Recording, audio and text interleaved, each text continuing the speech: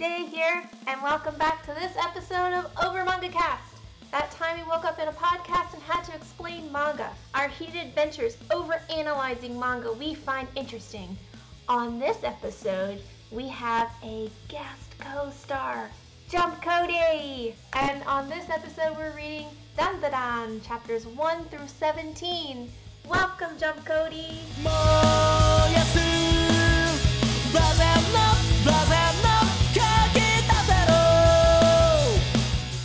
Hey, welcome back to the Over Manga Cast. I'm Matt here, filling in for Sam because, unfortunately, Sam and Jacob aren't here this week. They accidentally found an ancient Egyptian tic-tac-toe board and are currently stuck in an endless shadow game where only one of them can survive, and the other will be trapped in the Shadow Realm forever.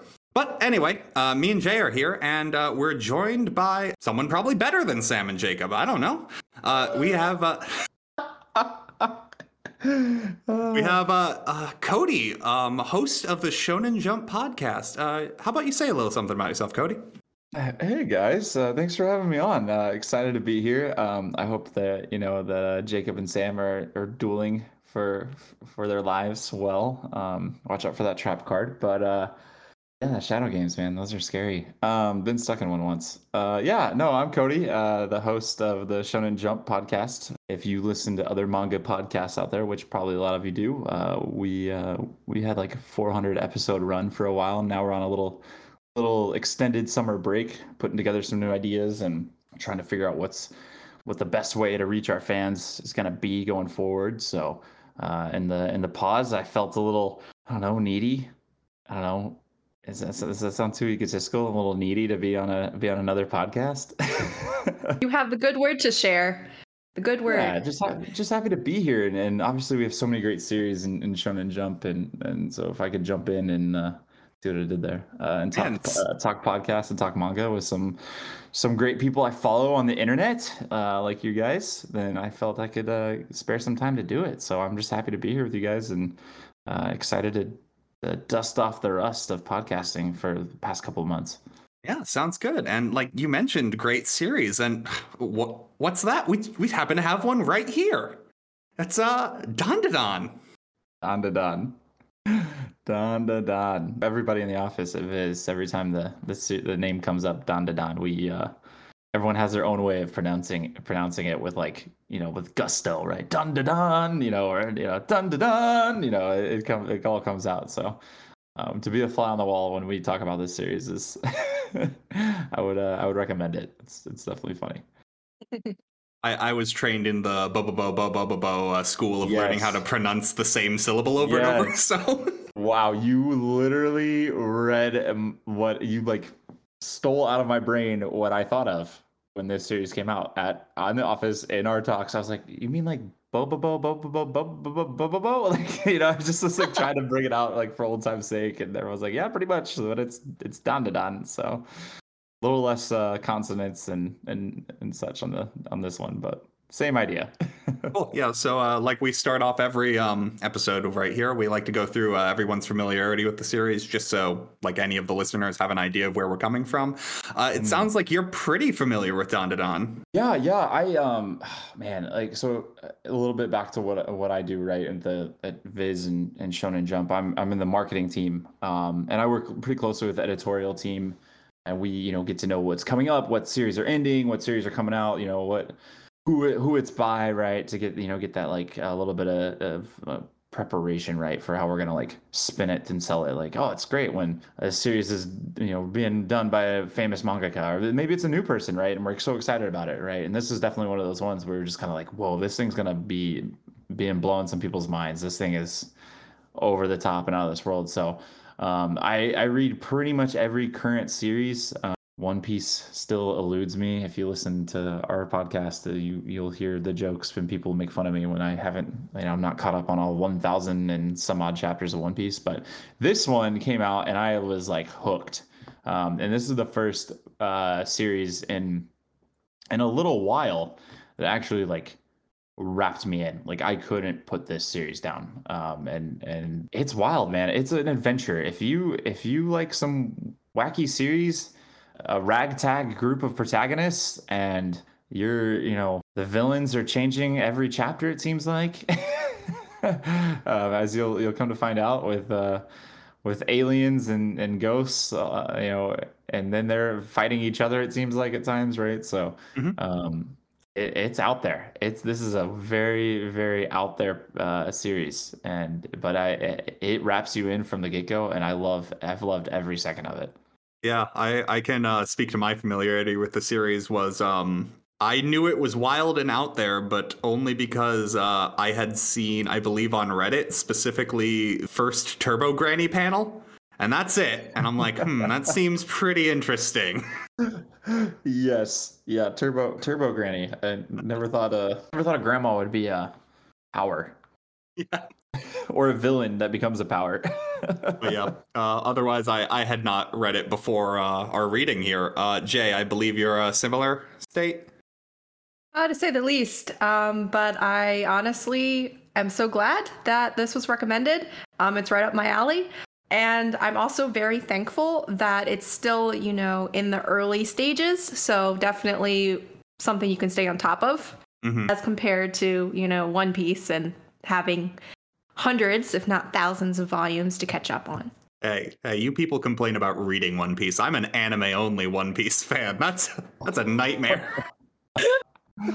Yeah, that's a lot of hours. Dressrosa alone.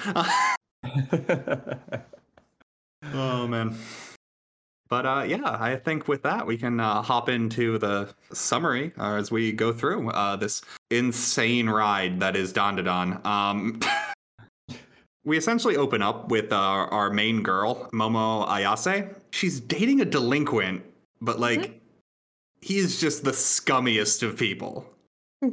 And is breaking up with her because she is no longer paying for their dates and is just distraught. And she goes back to her friends and it's like, oh no, did you guys break up?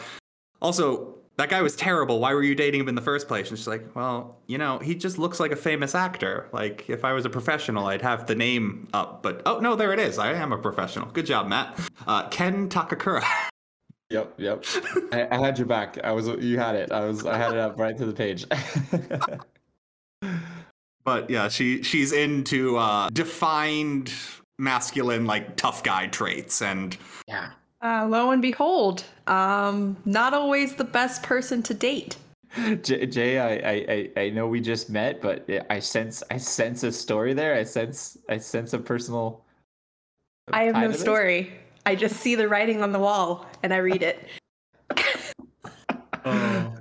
Oh man, no, I something about I don't know if it has to be tied to Japanese culture, but every time I see, she says, "What's wrong with that?" I like hard-boiled tough guys, like Ken Takakura. So I just find that hard-boiled description so old school, but so funny because, right, we had Hard-Boiled Cop and Dolphin, another series for a little while, and I love that hard-boiled tough guy, but then every manga I seem to have that includes that. It's completely comical. Yeah. Like we were talking about One Piece earlier, there's an entire fight in Dressrosa where it's just two characters trying to out-hard boil the other. Yeah.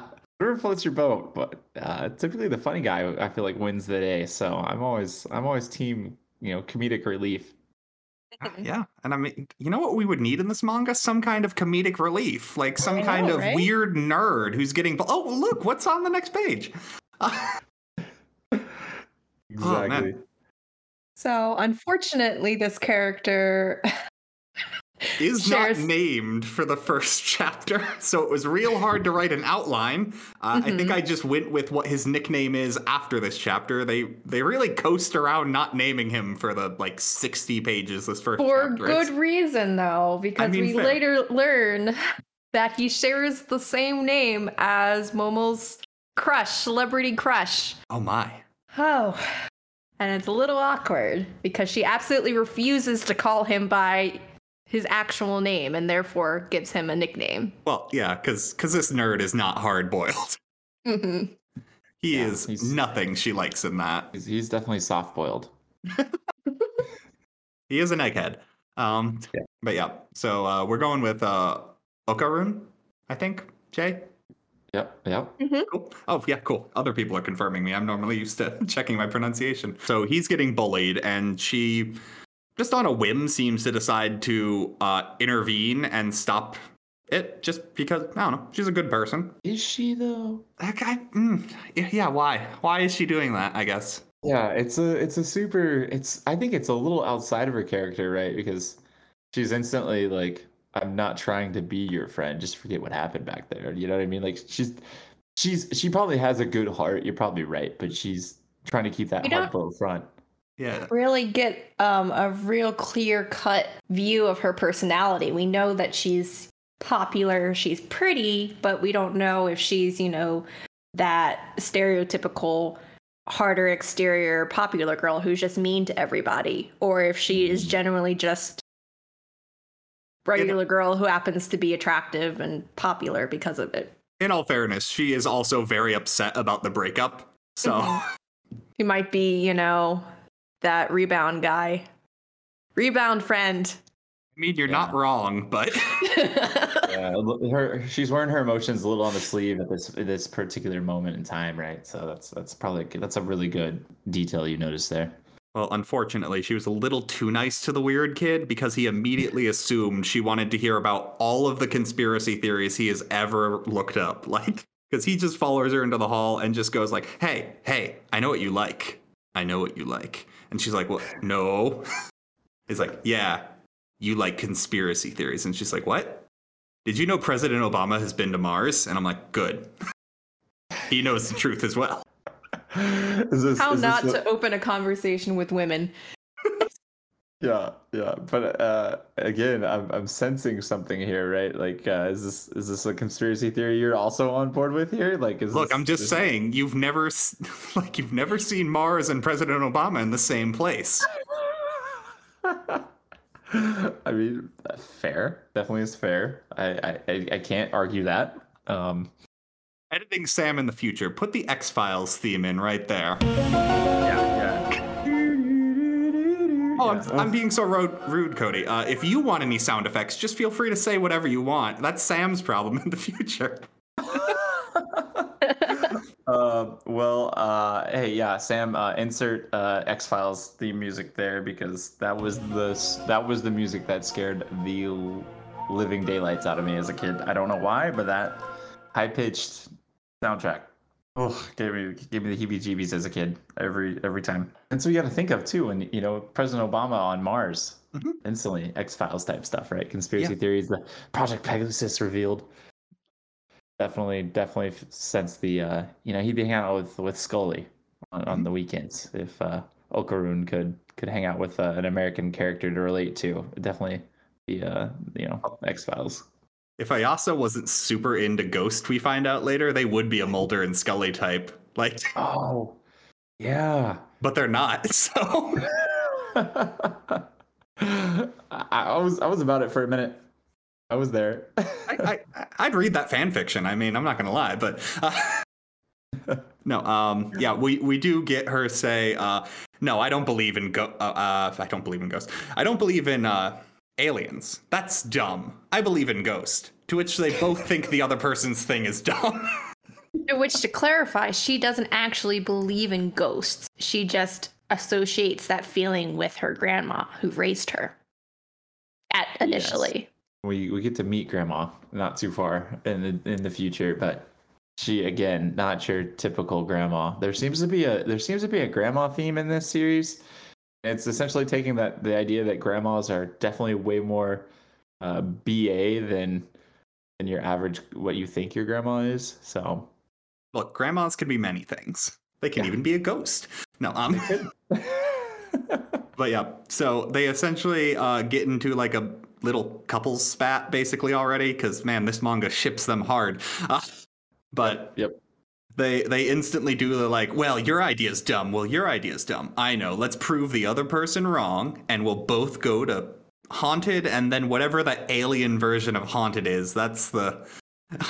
You bring up a really good point. What is the Haunted, or what is the like synonym of Haunted to Alien? Like, is it like Have there been sightings? I don't know how you Yeah, describe the high it. sighting activity space, right? I guess that would be, but like he specifically says like an urban legend of if you go to the roof of this hospital, you are sure to be abducted. And I'm like, oh, okay. That seems to be an interesting thing to just kind of put out there. You know, people looking to be abducted go to this place. Well, guys, I think I want to take you to a time. I think when COVID just began, or was like just about to begin the whole COVID thing we're still dealing with?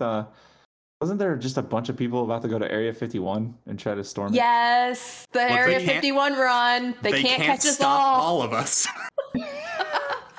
So essentially, Okarune's version of Area 51 is this hospital. He's the one Naruto running, actually. Yeah, that's why he didn't go there to find his aliens. He can't Naruto run. He's got no stamina. Yeah, he has no stamina. Zero. Zilch. Yeah, but so they have split up, and it is night, and they are both doing the like typical Japanese high schooler like test of courage thing, where you go into a haunted place, or I guess an alien-infested place.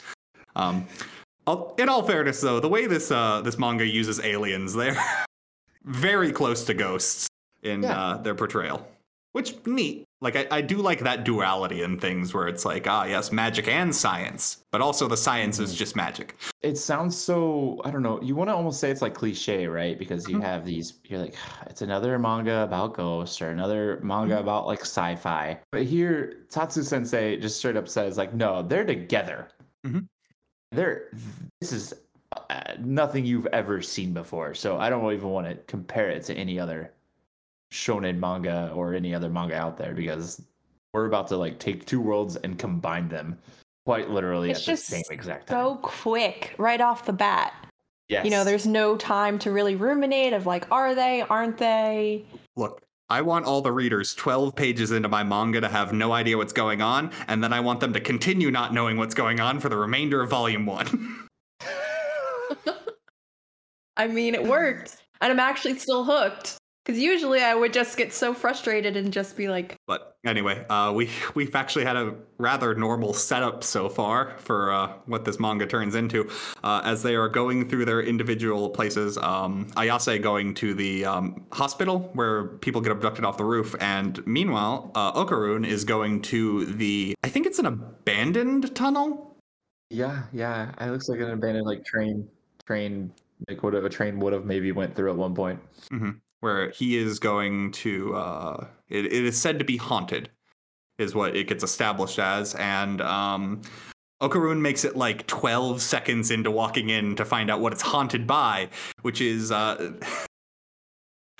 panel I got to introduce to this, an old woman who, very well drawn, like just creepy old woman. And then the speech bubble is literally just, I'll let you suckle my teat if you let me gobble your schlong. And I'm like, okay, I can see where this go. Just the audacity. Imagine you're just in a deep, dark tunnel, quiet, and that is just out of nowhere. I don't even know if I can process that. I was already... He doesn't. Yeah, he doesn't process it. He just literally says ghost, like he screams ghost. Like, forget the proposal. Forget the proposal. It's a ghost. He's on the phone with Ayase this entire time, and it's just like, ghost, and she's like, oh, wait, no, that sounds like Turbo Granny. Oh, no, you gotta get out of there. Don't worry, nothing's happening at my creepy alien-infested thing. I'll be right over there. Oh, wait, no, there are 3 guys at the end of the hallway. 3... Yeah. We mentioned Bobobo earlier. They're very jelly jiggler-shaped bodies. Yes. I thought of, not V for Vendetta, but right, like there's like an army of people all wearing the same outfit and like this creepy mask kind of feeling. Yeah, the face kind of does have that Guy Fawkes mask kind of flattened aesthetic. It's like that hyper detailed I'm really human glad features. You saw that too, because I was like trying to stretch this and I was like, oh gosh. well, I committed to an example and I've been talking. Oh no. Yeah, stick with me here, folks. Stick with me. I can make it out of this. Just give me a second. No. But yeah, thinking about the best way to describe this scene, because it does get pretty graphic. This is a mature rated manga. Just make sure everyone's aware of that. It is web only on our services. Web only. Yep. So if you try and find it on the app, it will not tell you it's there at all. Essentially, as sanitized as I can make it clear, feel free to go read it on Shonen Jump. It's there. It's good. I would recommend it. It's essentially a alien probing scenario. They catch her, they strip her down, and they've got her tied to a table. Essentially, it's more a chair, but like that's the same thing. And that part's like pretty standard Alien. It's then when they start the like actual like probing part, it gets like weirdly sexual, but like that's totally on purpose. The logistics of it are that these aliens call themselves Serpo because they are from planet Serpo, and they are an all-male species that reproduces by cloning, and they complain that there's a lack of genetic diversity. So essentially what they are doing is they are coming down to Earth, and they are harvesting the reproductive organs and the banana organs. Oh, yes, the banana organs. Remember reading about those in biology class. They decide to do so with essentially what is a mechanical arm that the person is wearing as if it's his penis. And he is going to rip her womb out so that they can then use the reproductive materials to give their species genetic diversity. Because, that's as far as it gets. Because it gets real tense, and then the wall breaks down. Yeah. As the Turbo Granny from earlier has broken in and bites the essentially Robo Penis off completely. Yep. It's very phallic. This entire manga starts off very phallic. Turbo Granny likes two things. It's going fast and gobbling schlong. We don't kink shame. No. We do not. No matter how much we want to.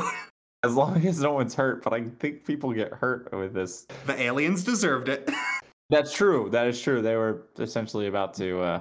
It was not consensual. Yeah, there was non-consensual acts about to happen to poor Momo, so they were going to vivisect her, essentially. Like, they were going to remove organs. So Yeah. So I'm really glad Turbo Granny shows up. Yeah. Like, really glad. But it's not Turbo Granny. Okaroon has been possessed by Turbo Granny. And he makes it through a couple of them. We also kind of skimmed over. They have some kind of like psychic powers they were using to hypnotize Ayasa so she would stop fighting. Because I guess Turbo Granny doesn't deal with aliens that well, Okaroon immediately gets hypnotized and knocked out. And then they're like, oh, well, cool. We took care of that weird distraction that pumped through the room. Well, back to what we were doing. And then starts hypnotizing her again, where she then remembers... a chant her grandma, who was a spirit medium, taught her when she was young. And she hated it because people used to make fun of her for doing it. And she felt like she just wanted to be normal. But then she was like, no, wait, I hated the fact they were making fun of my grandma. And now I've learned that really that was a super cool psychic chant that I'm going to do right now. And then she suddenly starts glowing and has psychic powers, and it's really cool. You get that throwaway line where like, oh yes, the psychic interference unlocked my natural ESP. And I'm like, good, that's all I need.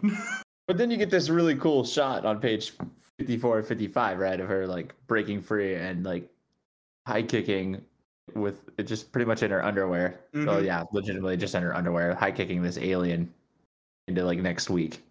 Oh yeah, like this is like example number 1 of my favorite thing about Dandadan, which is the just gorgeous 2-page spreads. Yeah. This manga does beautiful 2-page spreads, and this is like the first of many. Yes.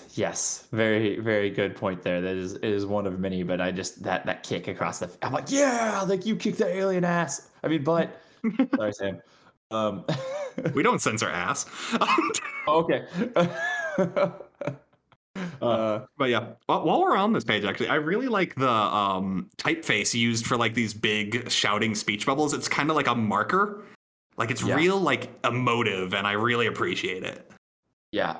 You're giving me a good segue there for to give a shout out to Sarah Lindsley, who's been on our podcast a few times. She does great work and has worked on quite a few shonen titles for Shonen Jump. Mm-hmm. I'm not going to list them all, but yeah, I talked to her a little bit before our podcast just because I wanted to make sure I give her.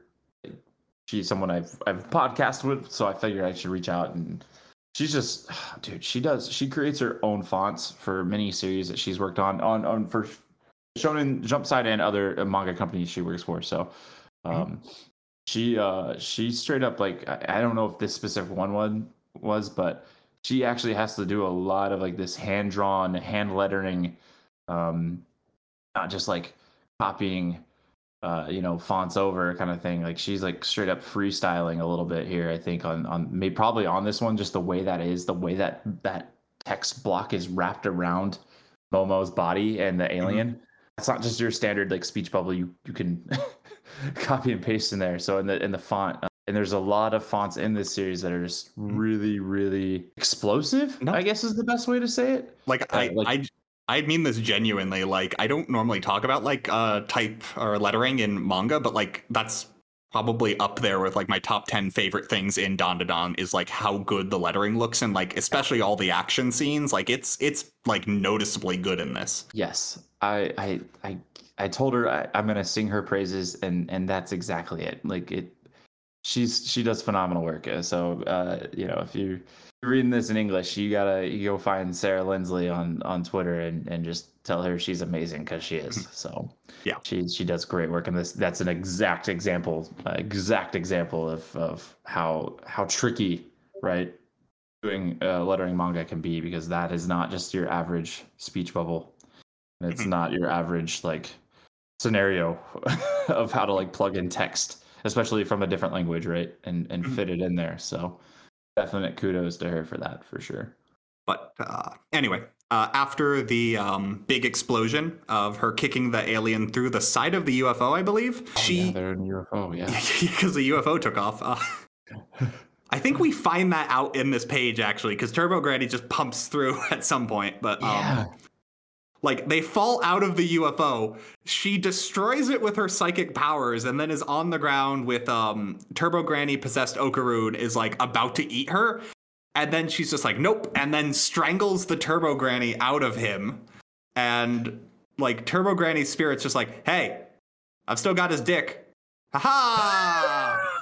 And I'm like, never change, Turbo Granny. It's going to be your personality the remainder of this reading. There was no chance of this ever being PG. I don't think the summary of this manga could be PG. Yeah. And hey, but they come together, right? Yeah. They come together. They believe in each other's fears, I guess, and believe in each other's superstition and maybe their what did we say earlier, right? Conspiracy theories. Yep. And there's actually a really sweet scene at the end of it that I at least appreciated was nerdy boy Okaroon is too embarrassed to see Ayase in her underwear. So he strips down to his underwear. Is like, nope, you wear my clothes. This is easier. And I'm like, aw. So sweet. And it ends on such a sweet note, because he gives the name. He gives his name, and it's. Oh, that's right. They do split it between this chapter and the next. I'm Ken Takakura. And it's like, oh, it is underwear. Just for you. No, you're not. Well, no, because then the second page is like her typical like shonen female protagonist of like Doki Doki Sakura petals blowing in the wind, and you're like, oh my. Yes. And then you get to the beginning of chapter 2, and it's just like, no, you're not. I'm not dealing with this. Yeah, what a way to be continued, right? And bleed into chapter 2 there, for sure. I refuse to accept that. And yeah, she's like, no, you're not deserving of like that hard-boiled name. I'm just going to call you Okaroon, which is what we've been calling him, so it works out. Yeah, great job setting us up for that. They go back to Ayase's house because, one, she needs her clothes, and then also they're dealing with ghosts, so her house is prepared for it. And they don't even make it through the front door before Okaroon burst into flames. Well, keep in mind that she didn't fully believe, in any of the spiritual awareness before their most recent experience. I mean, doesn't immediately register that, this is something you actually have to keep in the forefront of your mind now. Oh, I can't just ignore all the charms plastered to the side of the wall. Those actually do things. Oh, no. Yeah, my grandma was right about everything, and now I understand why there's pretty much, the house is set up like a kind of a nut job thing. But okay. I just feel bad because poor Okaroon is schlongless. Yeah, he's not doing too well because every time he mentions his predicament too, he gets mocked. Yeah, like who The cares? first thing I thought about was like, did he all of a sudden get a sensation that he needed to go to the bathroom? Like, how would that work? Well, I mean, your bladder isn't in. Jay, I know you don't have the requisite parts, but like, I don't know your guys' relationship well enough to comment on this, but good assumption there, man. I don't know if that was the best assumption, but I mean, you shot your shot. We're totally right. You're right. I shouldn't have made that assumption. I apologize on behalf. I'm just saying. You picked the craziest series ever to cover, and it's gonna bring up human body parts. It's gonna bring out, sexual organs, banana organs. I'm just saying, like, middle school me would have loved this. Middle school, you shouldn't have been reading this, according to the official Shonen Jump rating guide. This makes this series so great because it's just so out there in its humor, right? You're like sitting here like, this kid's literally missing his genitalia. That's his curse now, right? Because a grandma attacked him, a spirit grandma. Yeah. This You series can't make is that up. yeah this series is not above dick and poop jokes. Yep. Calling it what it is. Yep. Because we do get a bunch of material. Just keep going, I promise. But yeah, we get a bunch of like comedy beats of them going like, "Hey, I'm changing in here. Well, you can't close the door because if you lose eye contact with me, I turn back in the spirit granny." And it's like, well, hold on, we'll figure this out. I mean, obviously, this person has not been in band camp. At some point, you just deal with it. You're right. You just deal with it. But essentially, what happens is their like full-on rom-com comedy beat gets interrupted by a doorbell, and Okarune's just like, "Oh man, someone's at the door," and then Ayase is like, "No, that's not someone at the door. That is the secret doorbell that my grandma installed that I have never heard before, but I know is the doorbell used by evil spirits." And I'm just like, how polite of the evil spirits to use the doorbell, you know? Yeah, it's just rude to just burst in. Manners, guys. We should tell the other Shonen Jump mangaka that that's how it happens. You always gotta ask. You just gotta ring the doorbell. I've been reading a lot of Jujutsu Kaisen. Not enough doorbell ringing, you know? No, there is not doorbell ringing in that. There's just full on like going through the door. Which this just to continue on here, right? This chapter also just hits the ground running. Mm-hmm. I haven't even solved his whole like schlong issue or why he's Turbo Granny, right? Or the whole curse, which you're thinking is probably the main predicament these characters are going to run into.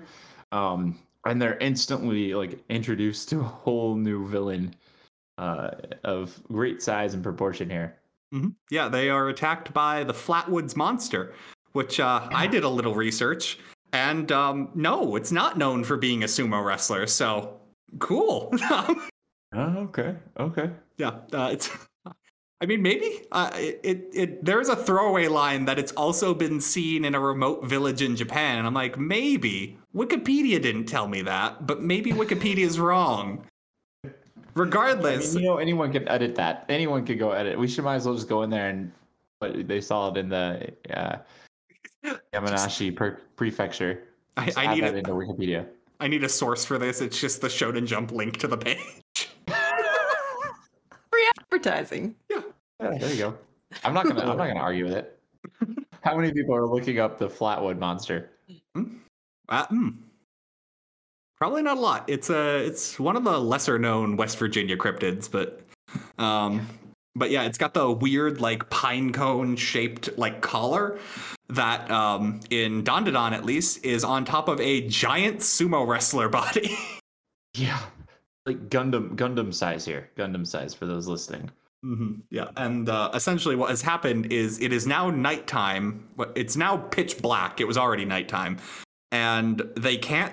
There's a wall around the perimeter, so they can't just run out to the gate. And they're like, "Oh, well, this is bad." And Okarune has to be like, "Hey, that's the Flatwoods monster. That's an alien." And I'm like, "Okay, cool. We're dedicated to the aliens. Good." But he obviously needs the help of a spirit monster, Turbo Granny, to get them through this.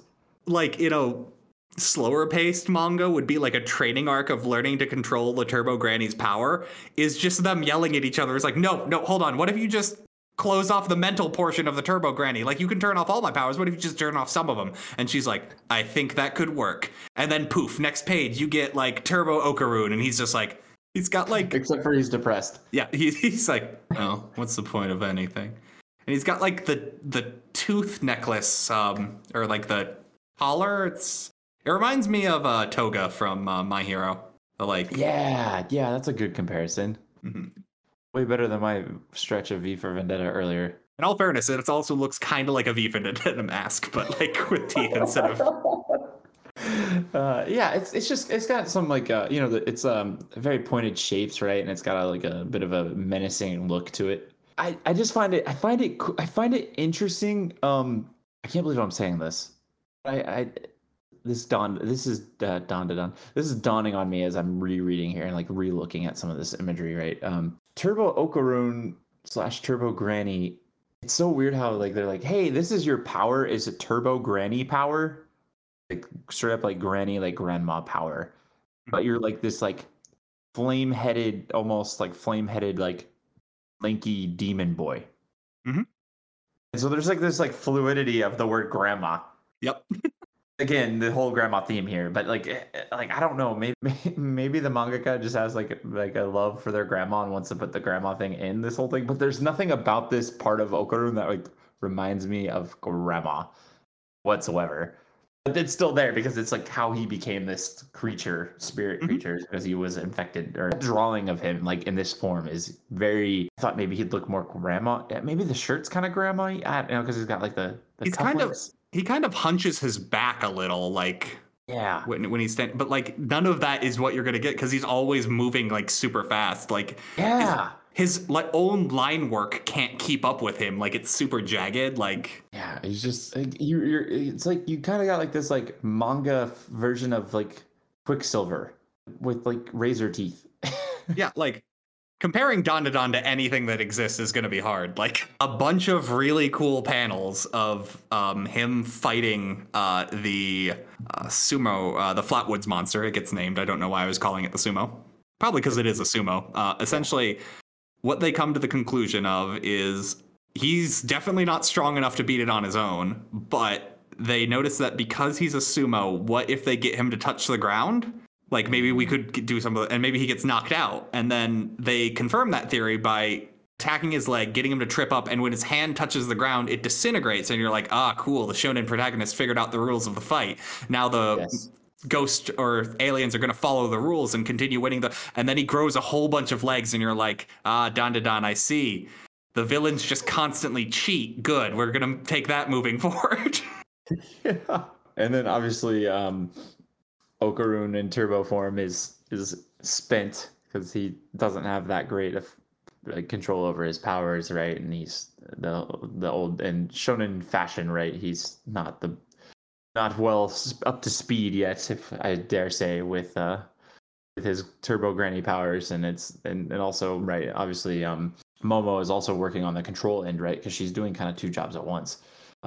So he's not very effective in this fight as much as he started out to be. So he doesn't need to, because this has like one of my favorite endings to a fight in any like shonen, because he distracts the sumo wrestler long enough for him to notice Ayase has gotten to the edge of the Torii Gate where there's a wall, and then Ayase gets pounded into the wall repeatedly. Yep. Like what appears to be a stone wall, she just gets cratered into. And you're like, oh my god. Yeah. And this isn't like Goku getting crushed into a wall. This is like a semi-normal teenage girl getting crushed into a wall. Yeah, so and you're like, oh no, did Dandadan go real dark? And then it cuts the panel of Momo just going like, haha, just as Keikaku. Yes. Because she has been punched into the wall that was keeping them out in the grounds of the spirit medium. She is outside of the gate and can then put the seal back on the gate, and the second she does, evil spirits are banished from within there, and the Flatwoods monster dissolves into fire. Pretty dramatically. Mm-hmm. And of course, there's another like little like semi-romantic, charming moment and because it's a semi-romantic moment between the two characters, it has to get interrupted with a cliffhanger ending of because she spent all her psychic power, I guess, not getting killed when she was punched into a wall. She can't keep Okaroon under control, and he goes Turbo Granny and is about to kill her. And then we cut to the next chapter. Keeping us on the edge of our seats. Yes. Which actually we get stuck for a bit because we actually get to follow Ayase's grandma, Seiko, we get told is her name at some point. She is at her job, which is being a TV spirit medium for a rural television show, I think. Yep. Mm-hmm. And she is on her way home just in time to save her granddaughter, and says like, nope. In a very badass way, again, shows up with a bat. Mm-hmm. Obviously, again, the grandma motif is brought back. Is the grandma thing a motif in this series? It's got to be. That's a lot of grandmas. Also, I don't think we've explicitly said it. Ayase's grandma's hot. Like, she's not an old woman. She looks like 35, like maybe 40. Who's a good character that would, like, another comparison to this character? I can think of several. Aunt May from the Tom Holland Spider-Man movies.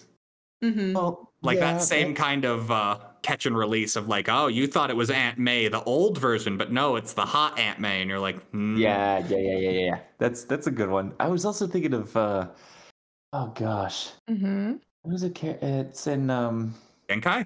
Yu Yu Hakusho. Yeah, Genkai. Genkai gets hot. Yeah. Yep. Huge Yu Yu Hakusho fan over here. Yep. Okay, good. Thanks for dragging me in that one. Thanks for saving me on that life raft there. Yeah, definitely, right? Like, you're just like, oh wait, no, actually, yeah, I'm actually a badass. Like, surprise, and not that grandmas can't be a badass, but it's like a hot badass. It's like you're not this like weak, frail old grandma woman. This is like, she's carrying a bat that says the power of Nessie, which I don't think we've had explained yet, have we? Or is it just a joke? I don't think we've had it explained quite yet. Okay, maybe it's just an inside joke from the mangaka, the power of Nessie. I'm trying to figure that out. The name, maybe it's just the name of the bat. Like, Negan has his. She's there to kick some other grandma butt. Which actually she does pretty easily. Like, she immediately traps Okaroon in a thing, and then pretty much just like sets him up to die. Yeah, like it kind of cuts back to Ayase like waking up and being like, "Hey, what's going on here?" And Seiko's just like, "Hey, did you bring a boy over? What's going on with this? Your last boyfriend was just like a huge jerk, and also like as your parental figure, I probably shouldn't have even let you date him. Like, that was ridiculous. I'm glad." And now you've got like this nerd, and I'm like, "Come on, have some standards." Like, because grandma just loves tearing her down. Yep. Constantly roasted. That's how you know they're in love. Yep. And she's just like, "Oh man, what are you worried about? I just got rid of the evil spirit. Did you like him or something?" And she's like, "No, I don't like him yet." Kinda, as I literally run to see if he's okay. Yeah, where he is being kept safe in the house. It's like, "Oh hey, she like, as long as I'm in this room, I can't get possessed by spirit grandma." And she's just like, "I believe I've been tricked now." But then, hey, you know what? I got really excited about this chapter because they obviously get back to the poor kid's actual real dilemma. Like his got stolen by a Turbo Granny. yeah, like some evil spirit gobbled his schlong. Like, straight up. And Seiko's just like, yes, I know how to deal with this.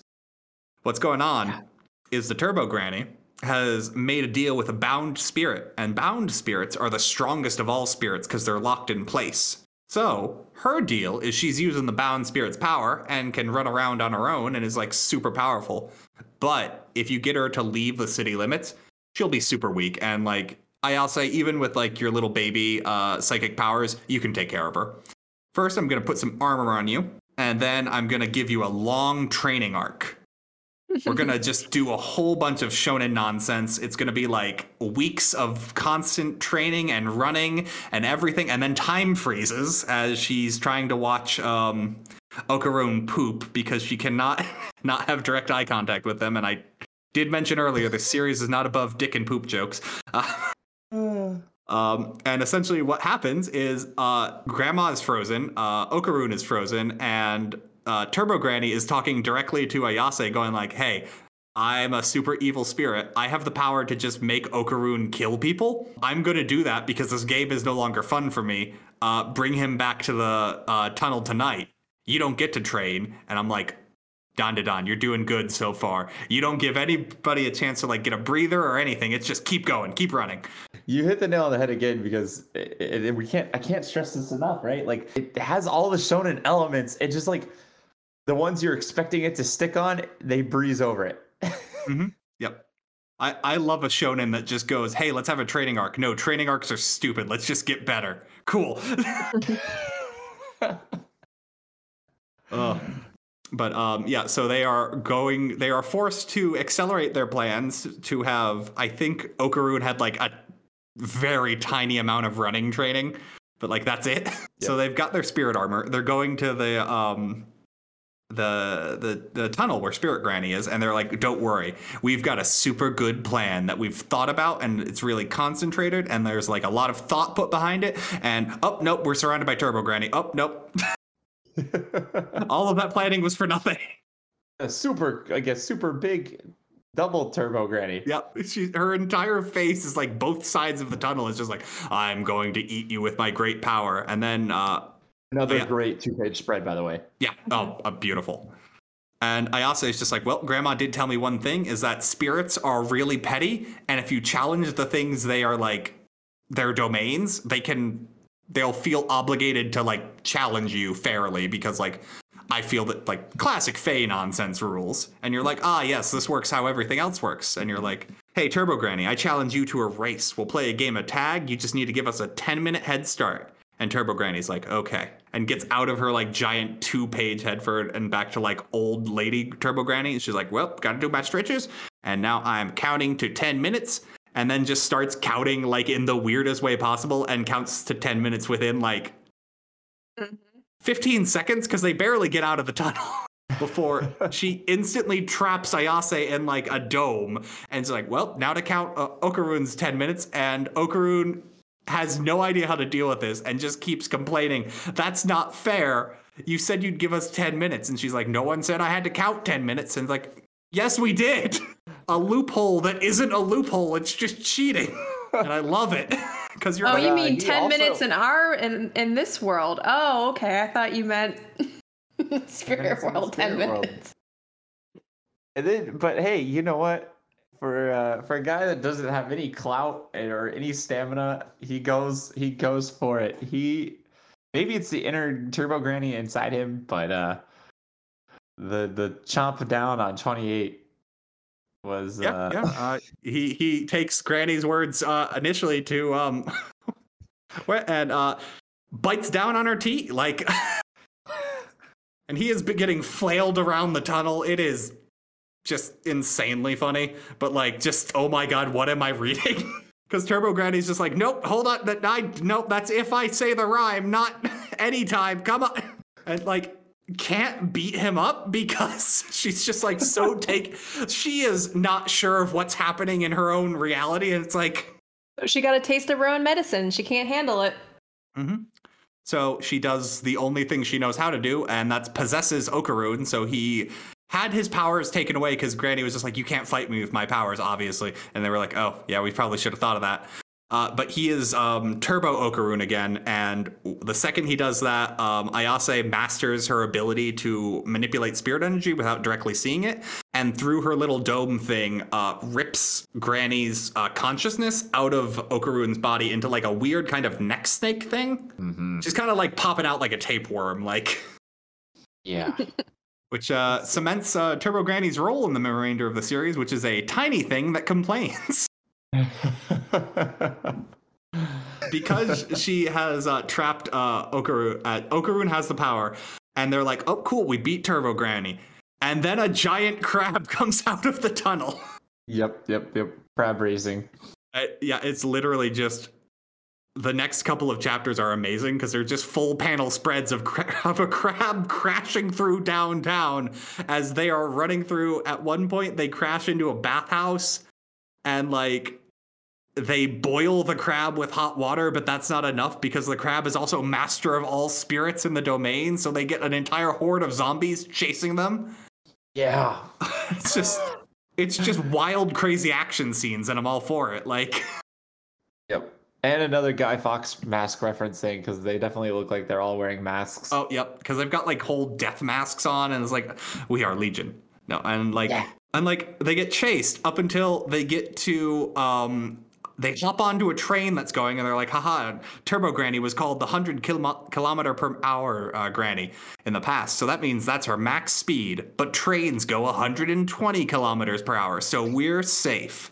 And then Turbo Granny's like, oh. Yeah, I love the like mathematical like choice to like essentially get them to get away from Turbo Granny that wasn't really. They feel safe for like 2 seconds, and then Turbo Granny jumps on the end of the train. It's like, that only accounts for straight line travel. I am always super fast. And they're like, dang it!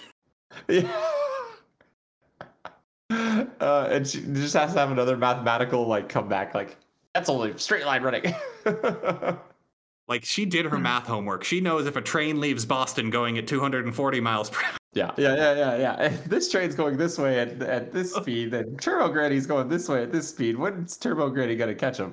But anyway, it's revealed that no, this was also a deeper layer of our plan, because Grandma Seiko is standing right at the city limits with a trap that when the train comes shooting by, Turbo Granny in her, it's the giant crab. Turbo Granny got back in the giant crab at some point. Yep.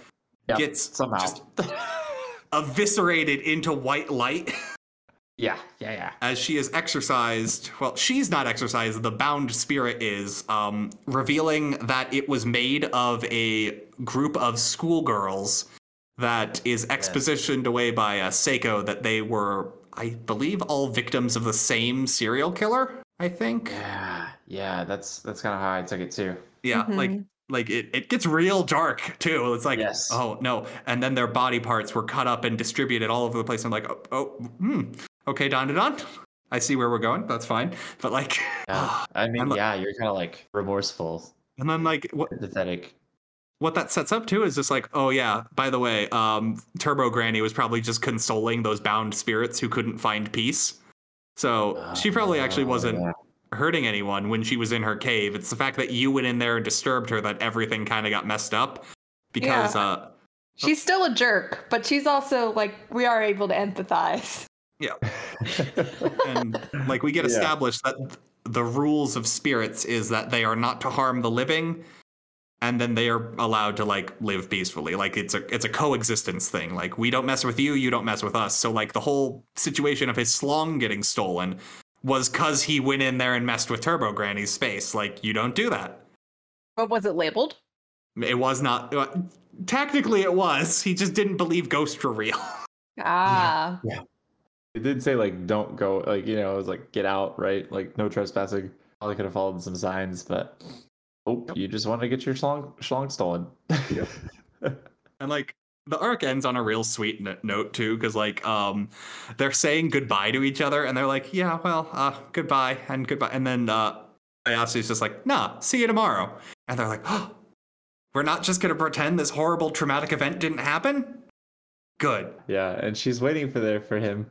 You know, we did skip over the whole part of Grandma wanting to see... Yes, show it to me. Oh, yeah, Grandma does want to see his schlong. But he is not on board. He just lets him know it's back, and he is happy for that. But of course, you know, now back to their next day when they're walking together at school. You know, man, it seems like the romance is there. Like, everything's gonna be a-okay. This whole romantic comedy chapter of them going like, "Oh man, are we like an item? No, we're just friends. Yeah, we're just friends, right?" He was super cool last night, but no, we're just friends. It's like, she is literally one of the prettiest girls in school, but no, she could never like a nerd like me. And they're so in their own heads, they keep like near missing each other for an entire day, to the point they are sitting on opposite park benches, unaware of the other. Yeah. It's so funny. Like, she's like so madly in love with him, and she's like, "Do aliens use toilet paper?" I just want to talk about weird nerd crap. Like, come on. It's like you finally meet your person that you like share the same interests with. But then sometimes that's too much. Like, if someone's like your opposite is like too much like you, right? It's like too much because you guys are like nerding out too much. Like sometimes you need some balance in there. I don't know. Yeah. That's just my take on it.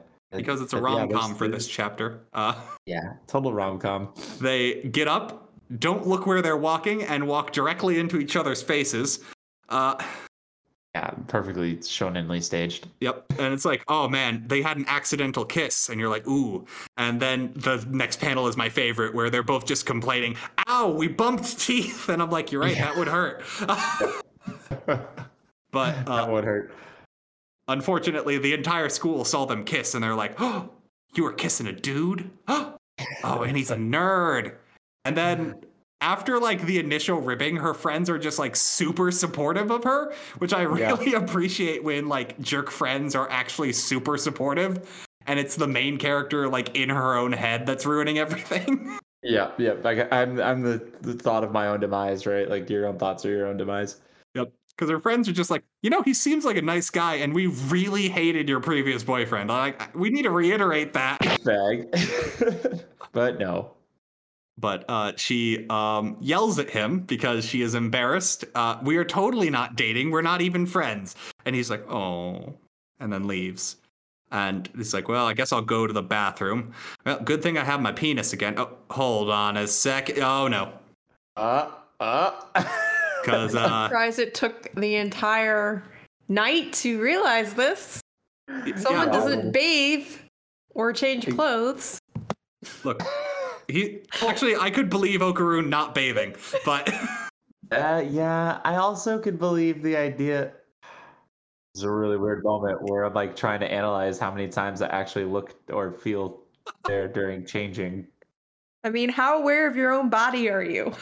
Look, pretty aware. They kind of just are there, though. Yeah.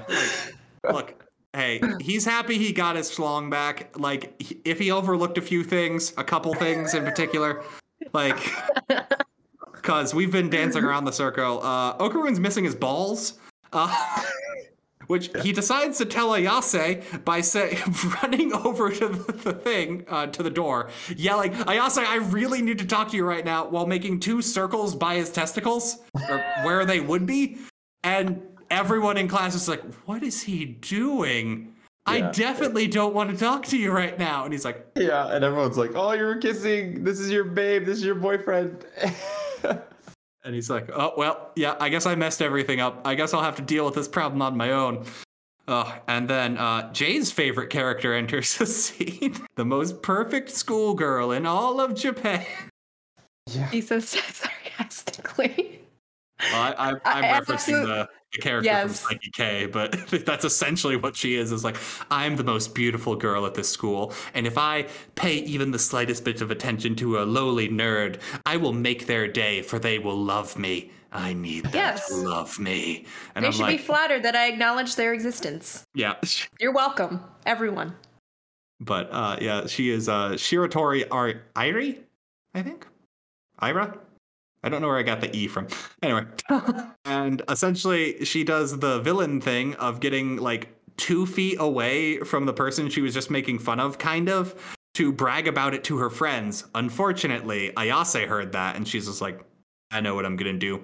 I'm going to psychic a wash bin over her head. And I'm like, wow, went from 0 to assault real quick, Ayase, but okay. Yeah. That's, just like straight up like wash basin, just I guess the sink just falls on her head. Yeah. The porcelain. Like, that's another trope.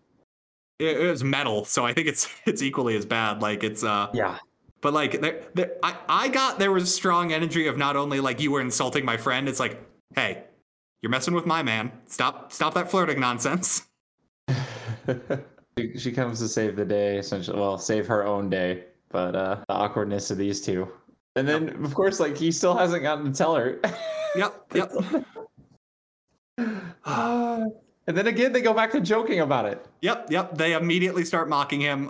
They bring grandma over there, and they're just like, oh, yep, you are missing your balls. And they make another joke of like, let me see it. He's like, I guess if you need to. And she's like, ew, gross. I'm going to look with my spiritual eye. It's like, wait, hold on. The whole time. This is why you should have let me look before. The takeaway from this, kids, is, if a grandma with spiritual ability wants to look at you, might be wanting to look inside your soul to make sure you're good. Yeah. She then goes full Bob Ross and beats the devil out of him. No happy little accidents in this one. Nope. Huh? Nope.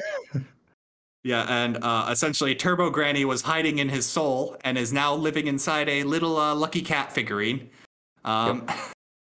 Tries running away, realizes she does not go 100 miles per hour, and is just like, oh, wait, no, all my spiritual power is in Okarun still, and I've just got my consciousness in a cat body? Don't worry. If you want his balls back, you've just got to do whatever I say. Yeah. And then they're just like, no, you literally have no bargaining here. And she's like, you're right. I was also lying. I have no idea where his balls are. I lost them. How? Shut up. And then, by the way, murder. I need you to murder them. Yep. That's the price for getting your balls back. And then he decides to go into full, Turbo Okarun again. But he's a cooler version now with a black jacket and a cool stripe down his eye. Yeah, because he's in control now. Kinda. He kind of went possessed on page 21. You're right. Maybe I'm wrong. I don't know. I feel like he never really has full control of this. I forget how much of his control is Ayasa controlling him. Yeah, that's true. That is true. He's so, and for those listening, you have to realize, he is pure feeble nerd, right? There's no he's gonna get stronger like Naruto. He's gonna this spirit thing awakens in him, and then he's just he has very little control of it, and it only lasts for very by the next page he's already back to normal. Mm-hmm. So his powers inside him, it just hasn't been fully unleashed in any kind of way. So very excited to see how that piece of this story is going to progress. They got to go find where Turbo Granny lost his balls, which my just favorite joke in this is she's just like, they're like, well, what do they look like? And she's like, well, when they manifest into the spiritual plane, they look like tiny golden orbs. And I'm just like, hey, you stop that. Because that's a well-known pun. Yes. Yeah. And essentially what she's saying is, I lost 2 golden spheres in a park. Well, maybe a ghost took them, or they do just look like gold. Maybe a person took them. And again, back to the shonen elements in this series, right? This to me obviously draws I sense a huge Dragon Ball, right? Arc here of well, we gotta find the Dragon Ball fighter Bulma. Can you put this together for us? It's not the Dragon Balls this time. It's Yeah, I've got it's kind of like a Shikon Jewel situation of just my balls were separated into 2 separate pieces, and each of those pieces grants unimaginable power. Yeah. I mean, hopefully it's not a Shikon Jewel situation, because that would take forever. It would. Which is what I kind of thought was going to be the premise for a while. just keep going. Let's just keep going. They're just going to keep losing genitals. They're going to keep getting taken by demons. Yeah. If you've learned anything from this podcast, there are genitals that are being stolen. A lot of genitals, and basically every monster has wanted some degree of organ. Yeah. But essentially, they go back to school because I guess they're like, well, it's not in the park. I guess it could be anywhere. Well, let's give them. And they go back to school the next day, and there's a real fun scene where Okarun gets bullied by some other guys in his class, and just hey, you know that cute girl Ayase? It's just yeah, man, are you two dating? And he's like, no, she's just my friend. It's oh, cool, you can set us up then, because it's I heard she puts out. And he's just don't you dare say anything about her, and transforms into Turbo Okarun. Yeah. And I'm dude, no, stop. I never understood that logic, and maybe you guys could fill me in. But I mean, if you admit to being friends with somebody, would you immediately try to introduce them to somebody who obviously had ulterior motives?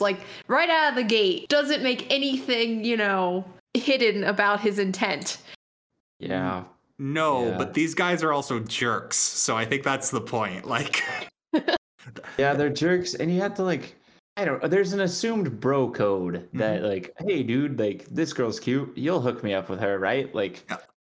And that's put in a good word for you. They're saying yeah. But in this case, his chummy attempt was pretty much chummy, not even chummy. It was crappy. We're just So- threatening him. Like, Yeah. So it wasn't gonna work. I mean, they took a very standard like bro code trope and turned it into like a chance for. You know what I just realized on this page here? This is page 21. That Okaroon and Turbo Okaroon like literally goes from like Yugi to like Yami Yugi. Yes. Without a big puzzle I piece on his love this chest. transformation. Yeah, and he's like, "Yeah, I'm gonna kill this dude. Let's duel." That's what I sensed. oh man, he can do a shadow game, can't he? He's got Turbo Granny's power to freeze time. You started it with the get go on this podcast. So just let me know. You open the door and I'm going right in. Well, hold on. That would explain those 2 Yu-Gi-Oh trading cards with Sam and Jacob's souls in them. Yeah, exactly. No, Good luck, guys. Hope to see you guys soon. but yeah, I mean he's obviously stands up for her. yeah. And then it's like, Mention the cat grandma or Turbo Grandma Granny is visiting at school. yeah, Turbo Granny is not a good influence. She's just like, yeah, you should kill him. That's what I would do. And I'm like, hey, you're right, Knock it Turbo off. Granny. But Knock it off. she's just such a cute little cat, just constantly size of a doll. It's adorable. Yeah. I mean, it is adult. Fair, you're right. Definitely some another Shonen Jump series that is on web only. Definitely some Ayakashi Triangle vibes. That character kind of controlling the script. Oh, I was actually looking into checking that one out next. So now I there have a you go. recommendation. There you go. See, it's not as wacky and definitely more like tropey, way more tropey, and way more. I like my tropes. I would be Way amazed more, if it was as wacky. That'd be an achievement. It's not nearly as wacky. It's just it's like taking the same. How do you take the same content and just take it totally pervertedly? Well, this takes the same content and makes it hilarious. I think that's the best way I can describe it. Gotcha. Boy and a girl, but there's tropes and there's sexual tension. Yeah, there you go. All the tension. That sounds like everything Jay loves in a manga. So I guess Oh yeah, Ayakashi Triangle is perfect for you then. I know what she's putting for her next recommendation. She gets to pick. I'll jump back in on that one. I also cut up on that series pretty well, but I might shake my head at most of it. Nice. But yeah, so we cut back to Ira. Actually, we find out that she might have some latent psychic abilities because well, she definitely doesn't think they're psychic abilities. She seems to think they're like some kind of holy power granted to her by the heavens because she got hit with a golden orb of magic, which yeah. they take this joke as far as you can run with it. Yep. Essentially, what happened was when she got hit with the wash basin, she saw the Ayase's like spirit powers are represented by like a ghostly hand kind of thing. And she saw what that was to be like some kind of demonic wings coming out of her back. And she's like, she's an evil spirit. That is why I has been granted these holy visions. Also, there's a weird lady outside just staring at the school in a red dress. Probably you're familiar. And I'm like, hold on.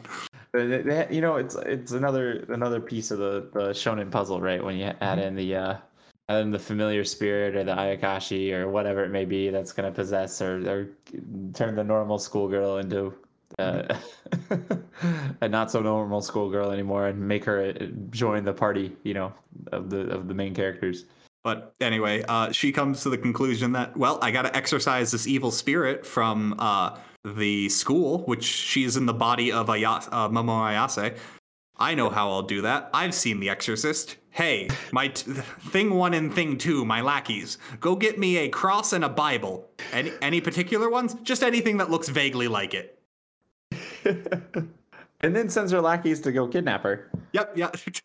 She does invite her technically, but yeah, like come meet me in the abandoned warehouse, but also the lackeys just kind of tie her up with zip ties.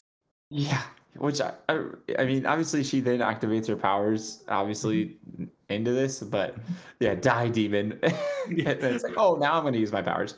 But, yep. Yeah, Die Demon attacks her with the cross and she's like, oh, wait, this isn't working. And I'm like, I mean, yes, obviously, but I'll just use my golden ball. And she's just like, wow, coincidence. I've been looking for that because that's my friend's testicle. Ew. Just straight out announces that's his testicle. Kind of gross that you're touching it. And she's like, yeah, right? Did you wash it? like, vile demon, how dare you sully such a perfect gift from God? That's like, ooh.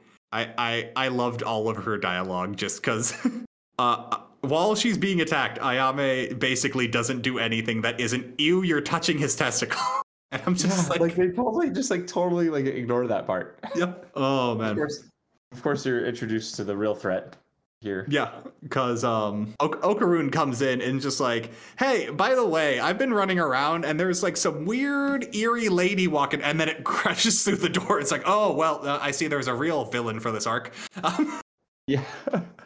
Because it is a ghostly specter in the shape of a woman with like a large, wide, red-brimmed hat and like a full-on dress. And then like she kind of looks like an Arrancar, but like her neck is a beluga whale. Kind of like it's got like those stripes and like kind of that like gorging quality to it. Yeah, not to mention the whole Guy Fawkes mask thing going on again. Yeah, as we've said, everything is a Guy Fawkes mask if you look hard enough.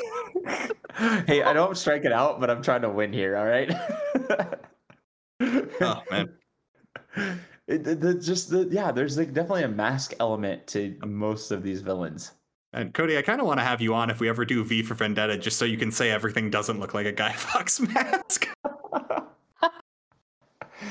Well, then, Evie gets her hair cut, shaved off, and it totally looks like the shape of a mask, like a Guy Fawkes mask. You see, when he's making the eggy in a basket, you can see that's actually a metaphor for a mask. This is conspiracy theory, and slowly go more and more insane. What are you talking about? Yeah. That's not a mask. That's V's face. Weren't you paying attention? He just duplicated his face with, and sent it out to all the townspeople. Yep. He's got magic powers. Biochemical engineered flesh. Yeah, I don't know. There's just the villains in this, from the zombies to the Turbo Granny. The Turbo Granny didn't really have a mask of the crab, but they there's this the art just reminds me of like. In all fairness, almost, the crab is covered in people's faces. True. Yeah. So those are true. Kind of mask. Yeah. So it's kind of Zelda Majora's Mask comes to mind, right? Like there's just this motif in his art, or in the art style of the mangaka that kind of comes out. And like people transform by like their face drastically changing too. Like when Okaroon goes turbo mode, he gets that mask. Like yeah. It's because it's not just like I drew the Yami Yugi comparison, but his face is more complex than just making him look a little older. Yeah. He looks older, but he also grows like a huge mouth thing over his like normal face almost. So as you'll kind of see in the following pages, as he takes on in page 26, as he takes on this doomed damsel. Very acrobatic Silky, if you might, which is just such a fun name. Yeah, acrobatic Silky. Yeah, I was trying to. Yeah, I don't know. Yeah, and she's trying to eat.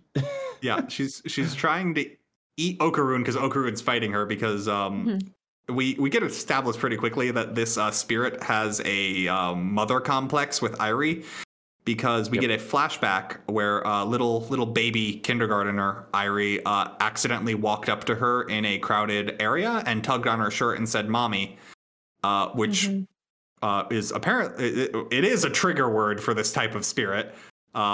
This one in particular, actually, because I forget how we get described it. It's Turbo Granny in the cat body says, "Oh, that's an acrobatic Silky," and Ayase is just like, "Oh wow, you knew that?" And then looks over. It's like, "Wait, no, are you holding one of the unconscious girl's phones?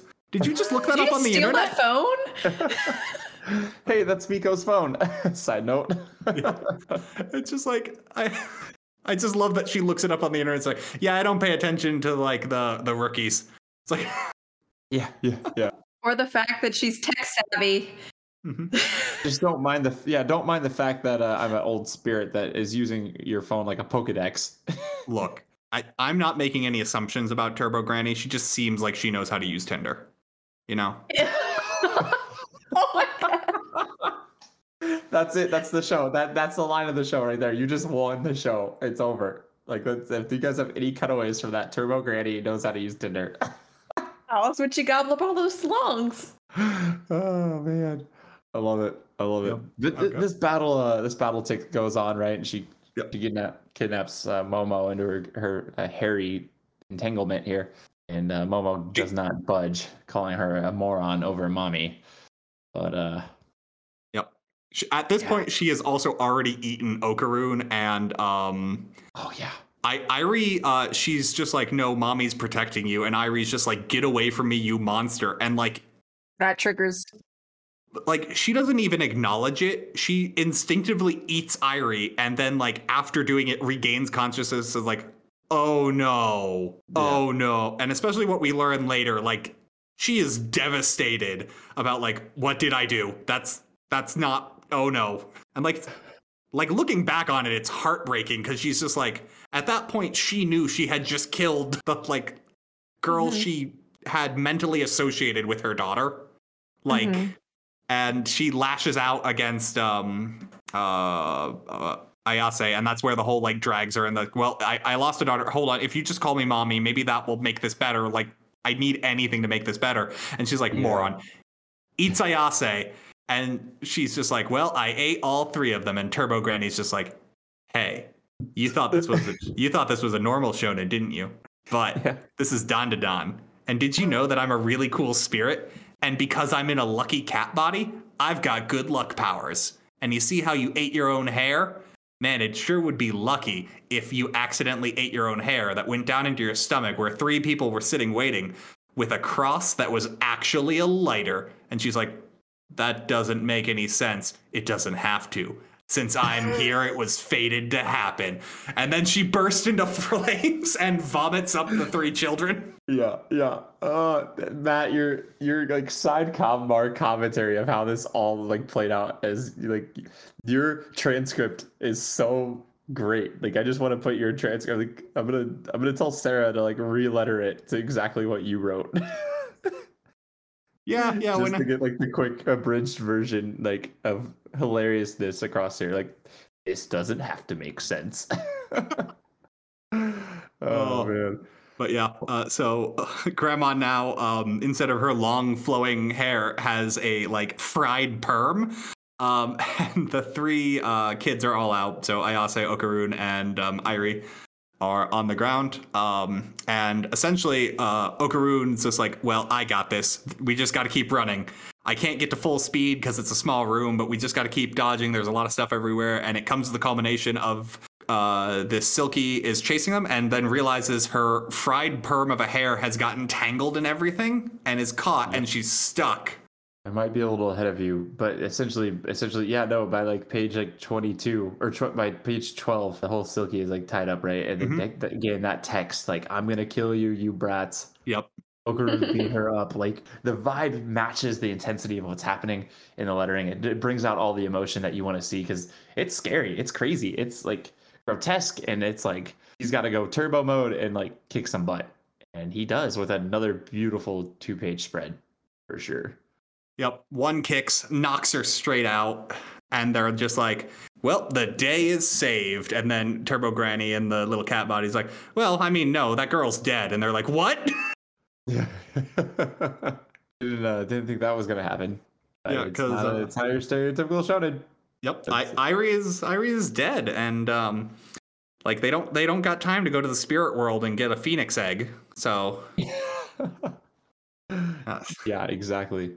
But they have a fun bit where they do essentially psychic CPR of she reaches inside her chest with her ESP hands to like pump her heart, and they're like, come on, breathe, and Granny's just like, that's dumb. That's not going to work. She has no aura left. Like, her life force is gone. Her body's not going to start pumping without a battery. So I guess she's just dead for good. Good thing you guys have powers. That just makes you better, right? And they're like, you're a mean cat. You know that?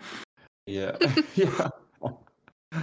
At which point the Silky kind of comes forward and just goes like, wait, Irie's dead? No, hold on, I can fix this. You can use my aura, and she'll live, and we'll jumpstart her, and everything will be fine. And they're just like, look, hey, you just did this. No way we're going to trust you. To which she rips off her own jaw and is like, well, now I can't eat you. And like, oh my God.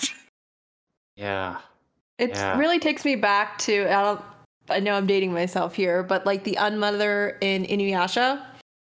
It's like, yes, it's a supernatural demon creature who, manipulates children, but one of the words that really stick with me, it's like, but it's still a mother. Mm-hmm. So it still is just like, I have to do what I have to do. It's a pretty traumatic chapter here, like, as we get into this, and yeah, like, it's crazy because like Turbo Granny, all in her Turbo Granny is a different type of granny. I never expected a manga that gobbles as much schlong as this to make me feel so hard. Like, wait, hold on, Sam, please, no, don't clip that out of context.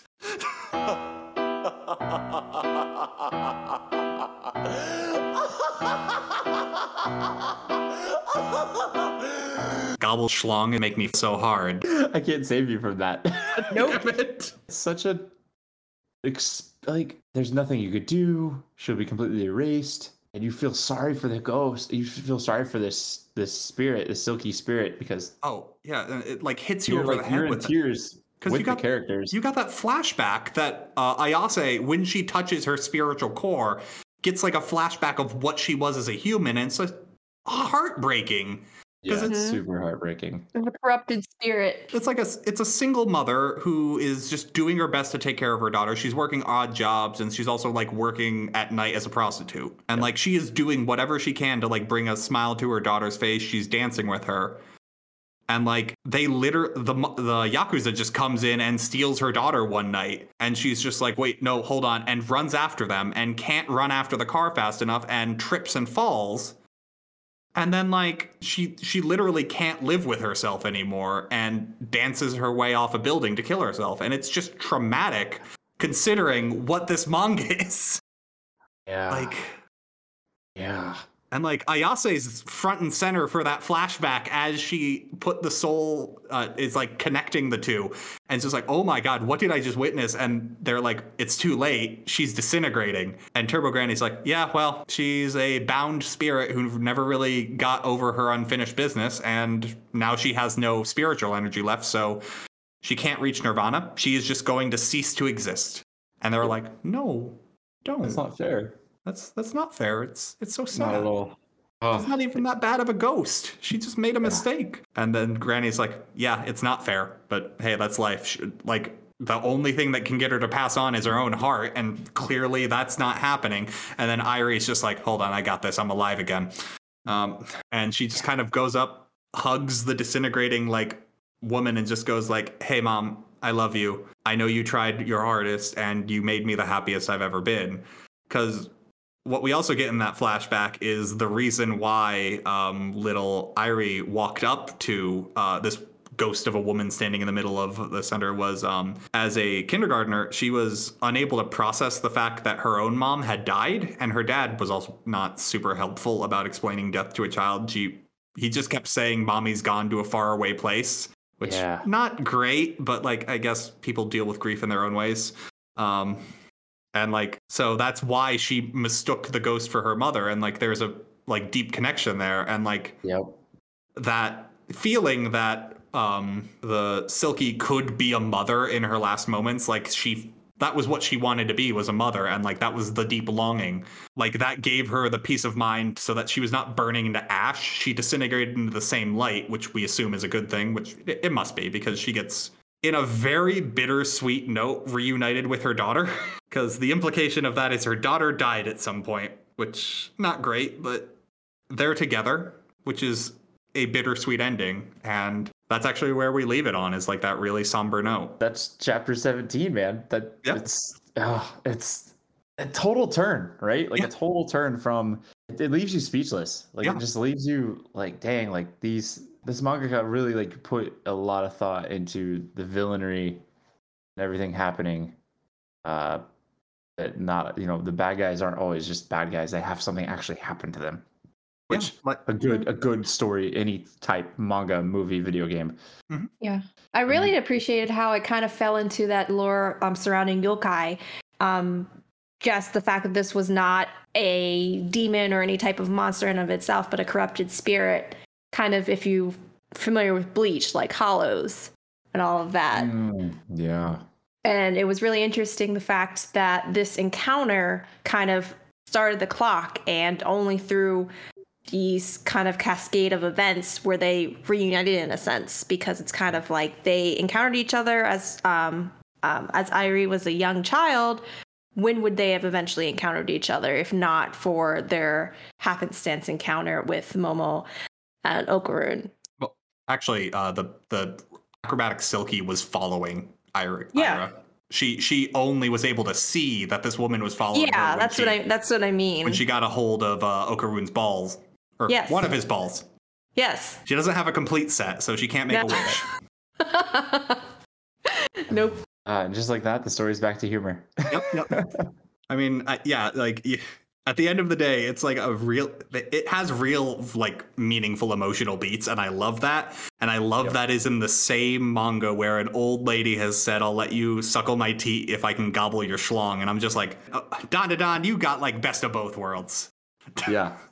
It's a great series. It really captivated me. I mean, just sitting here recapping these 17 chapters with you, it brought back all that emotion, all that humor, like everything's funny still, and then like you just like broken heart, totally tired and sad here moment, just bring it on back.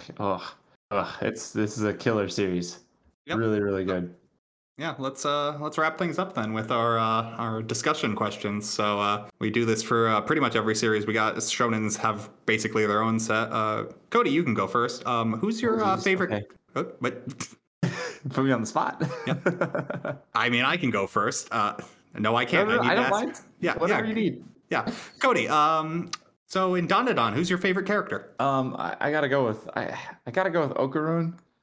That's so like such a cheap take, I think, because like first of all, I instantly like feel for Okarun when I'm like, oh yep, I've been the nerdy guy or not the coolest guy. I've never had my schlong and other bits taken, but that would really suck. So I just really feel for him. Like that's like the one thing I'm like, dude, I would want those back more than any of the other drama going on in this series or any other humorous moments.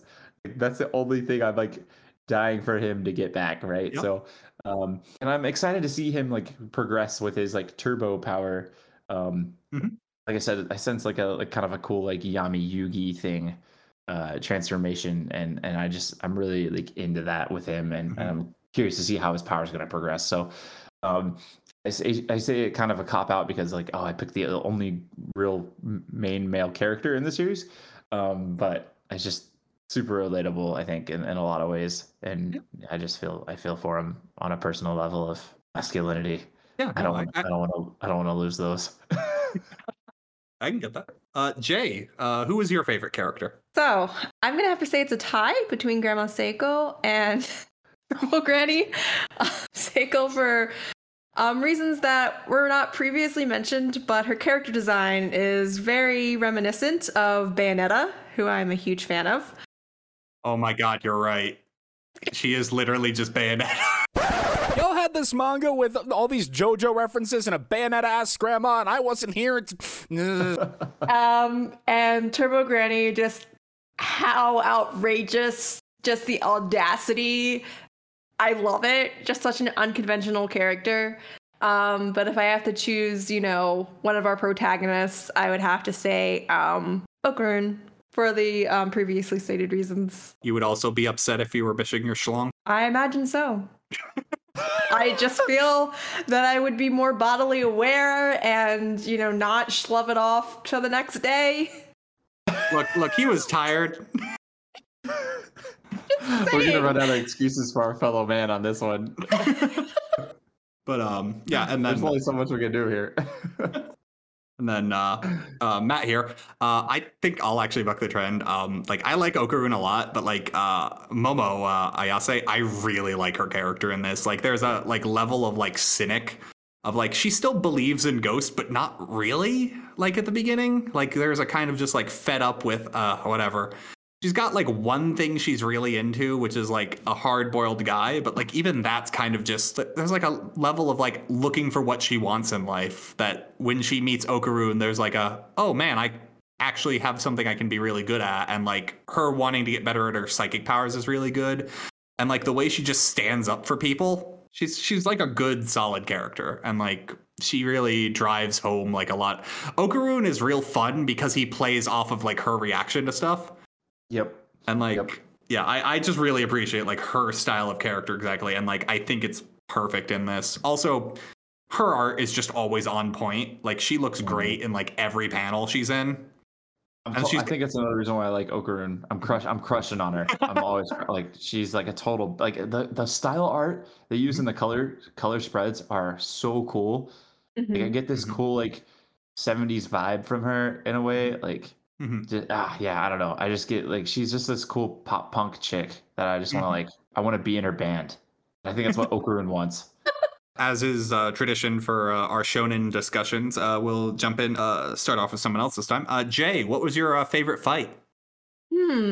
That's actually pretty difficult. I would say a favorite fight would have to be the very first encounter when Okarun transforms and we're fighting off these aliens, just because it was so profound. I was just... Do you mean profound or did you mean impossible to understand? Because those get confused a lot. No, I understood what was going on. Okay. Yeah. That's a good pick. Like when, especially because that's also when Ayase goes like her full like 80s anime, like I have psychic powers. Yes. Yeah. Back to the rock band feel. Yeah, that's a real good pick. Matt here. Let's see, who's my favorite fight? I think I'm gonna go with the oh, you know what? Versus the giant enemy crab. I loved that entire like just running away from it and it smashes. I'm a huge sucker for like, we can't fight this thing head on. Let's just direct it somewhere else. So like the running away set piece and like everything smashing, and they keep thinking they've won and then that like doubles down on getting even more dangerous. Like that was just a wild ride throughout. That's easily my favorite. Yeah, that's a good one. Cody, what was your favorite fight? Man, see, this isn't fair because this kind of leads into your next question since I'm ahead in the series as the other chapters are out on our lovely website. Check it out at viz.com /Shonen Jump. So I have to like take it back a little bit, but we'll go with what we ended on just because it was such a sweet, tragic ending. Getting the Silky Acrobat moment there, that just obviously the battle was unique, obviously in a way, and the whole like we're gonna defy shonen odds again. You ate all the main characters. It's over. It's looking grim and bleak, but actually this little like granny spirited cat toy is about to tell you that actually no, your hair is inside your stomach with with a cross and you're about to burn up in flames, right? So it was pretty cool, and then obviously had a huge emotional shift as she fades out, and so it just like that really, it was a touching moment. So I wanted to go against the grain a little bit there because that touching moment was very, very powerful in such a comedic series so far. Yeah, I 100% agree with that. There's not a bad fight in this, but like, yeah, that's great reasoning. Oh man, I know we always ask this, but this kind of seems like a forlorn conclusion at this point. Matt here, would I continue reading Dandadan? Yeah, obviously, this ticks so many boxes of things I love. Like, this is like a more wild and crazy like Chainsaw Man, which is insane to even think, but like both of these I can't believe you made that. I can't believe you said that. Yeah. I agree to an extent with you. Like, both of those series are like. Said it. It's weird to hear, but I'm like, yeah. There's no better way to describe it. Like, and it's weird because they're both like directly in my wheelhouse for what I love in a series. Like, Chainsaw Man, I think might be my favorite manga just because it seemed so weirdly like narrowly made for like exactly me of what I appreciate in a series. And like, this is just, hey, this is now a genre of things. And I'm like, yes, finally. Now, if only someone could make a sports manga just like this, it would be all the things. Okay, well, hey, we'll get there. I was a really big fan of Nine Dragons Ball Parade. you check that out. But Yep. it I ended I quickly. did. It was really good. I actually really I wrote a letter to the mangaka on that one, so I had one of my coworkers translate it. But Nice. I was very bummed when that one ended. Yeah. Oh man, that's such a good one too. Like it. But Jay, would you continue reading? Absolutely. It ticks a lot of boxes for me as well. And I always like any type of, paranormal, supernatural type manga. The emotional, romantic tension, love it. Yeah. And I always like the outlandish wackiness that always kind of like brings me back. And Cody, I think you already answered this at the top of the show, but you've continued reading, right? Yeah. Yes. Yeah. I definitely would recommend you keep reading. It gets. There's more fun, more insanity, more hilarity. You're gonna see some more characters appear that you haven't seen in a minute. I completely forgot it took 17 chapters get into 17 chapters deep before you see some other people appear again. So there's just a lot going there. I'm not trying to be a spoiler runner, but I definitely highly recommend it. Jay, like, and just like I'm gonna like switch gears, kind of just like answer a different question, kind of answer a different question I already kind of had, but like I like to compare series, and so like yeah, there's elements of like so many shonen elements in this, and I mentioned Ayakashi Triangle because there's Spirit Cat character in that as well, that has like a lot of knowledge and is also kind of like a anchor to the main characters that are doing outlandish and wacky things. But also Phantom Seer, a little short series. But Phantom Seer, did a really good job of giving the villains a like tragic backstory and the spirits that they're like trying to fight off. So yeah, look for those two series because it like for me that I was actually a really big fan of Phantom Seer as well, and it ended, and then I like get into this like Silky Acrobat arc, and I was like, oh my gosh, like this is like filling that need. So yeah, definitely keep reading, and then if for you guys like a couple little series to check out, I would recommend in the shonen world. And making a plug for my job, but Phantom Seer and Ayakashi Triangle has some of these elements. But right, like we mentioned, so many. There's some Dragon Ball element to it. There's the Naruto training thing that they kind of throw out the window, right? And then there's like I said, he kind of goes. Okarun has a Yami Yugi kind of alter ego thing going for him. So some really great manga and checks a lot of boxes for sure. Well, once again, Cody, thanks for hopping on with us to talk about Dandadan. I think I'm actually the one who picked this series, which is not normally how I like to do guests, but thank you for indulging me. Thanks for having me. Thank you, guys. This has been a lot of fun. I talk too much, but anytime if you guys need someone, I don't mind jumping in at any time. It's fun to jump on these. And if people want to hear more from you specifically, where should they go for that? Yeah, you can listen to the Shonen Jump podcast. There are like 430 some odd episodes on all sources that you can find podcasts. And I'm in the latter, more recent, like 60 plus episodes. Yeah, I think so. We did it weekly. So probably like 50-ish episodes. And then you can follow me at Jump Cody. I know, real creative, but I needed a Twitter handle, and it worked with working for Shonen Jump. So I figured Jump Cody is an easy way to get at me, and that's JUMP. And then my name's spelled KODIE. So yeah, you can find me on Twitter. I usually am just like retweeting things from the Shonen Jump and Viz page, but you can catch some of my inner thoughts on some classic anime and video games, and you can see some of my conversations with people like Sarah Lindsley, who is a phenomenal letterer. Shout out to her as well. Just got to give her those props on this series because she's just doing fantastically.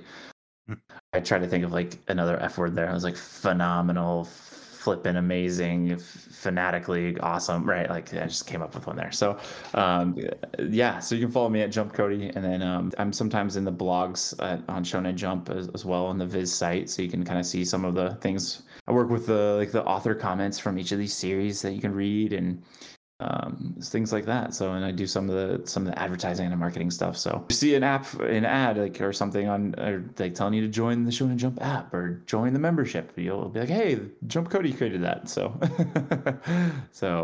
yeah, no, that's a good plug enough for me, I think. Yeah, no, if you guys haven't checked out the Shonen Jump app, it's definitely one of the best deals in manga right now. It's like $1.99 for an insane catalog.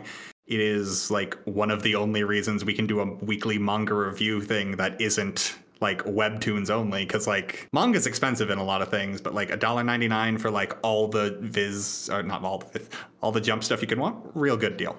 15,000 chapters and growing every week. For $1.99. They do limit you to 100 chapters a day, but I've never hit that limit, and I read a lot of manga. Supposedly people have. People have complained. Wow. This is purely, hey, this is me talking, not Viz talking. So got to be careful there, right? But yeah, no, we've my first assignment at Viz was to try to read 100 chapters a day, because they thought it might be something to take a look into and consider opening that up. And I exhausted myself trying to read 100 chapters a day. I don't know how people do it. It would become blurs. The stories just blended. I couldn't differentiate characters anymore. I just couldn't fathom. And I've binged some chapters to like get ready for a podcast or, get on something. But 100 chapters a day, it's a limit. I know, but if you guys are breaking that, then you tell me who the character was 30 chapters ago that did X, and I'll be impressed. So look, it'll take you 11 days to read One Piece. You'll be fine. Yeah. That's insane. But that's insane. You can read One Piece in 11 days. It's a really good math right there. You don't need sleep. Yeah. Food. You've got One Piece. But let's bring this to a close. Thanks everyone for listening to the Over Manga Cast. If you want to reach out to us, we are at Over Manga Cast on Twitter, Facebook, Instagram, basically all the socials. Episodes go onto YouTube about 2 weeks after they air here, so feel free to comment there if you want to talk onto an individual episode. We love hearing from you, so like any interaction is great. If you want to help us out, you can drop us a review on iTunes or your pod catcher of choice. Just go ahead, leave us a review. We love hearing all of them. What else we got? Hold on. What's that sound? Are those sleigh bells? Man, I know why. It must be our Christmas episode coming up. What are we reading for that? Yep, we are reading Klaus, How Santa Began. Look forward to that, everyone. And with that, good night, everyone. Good night. See ya.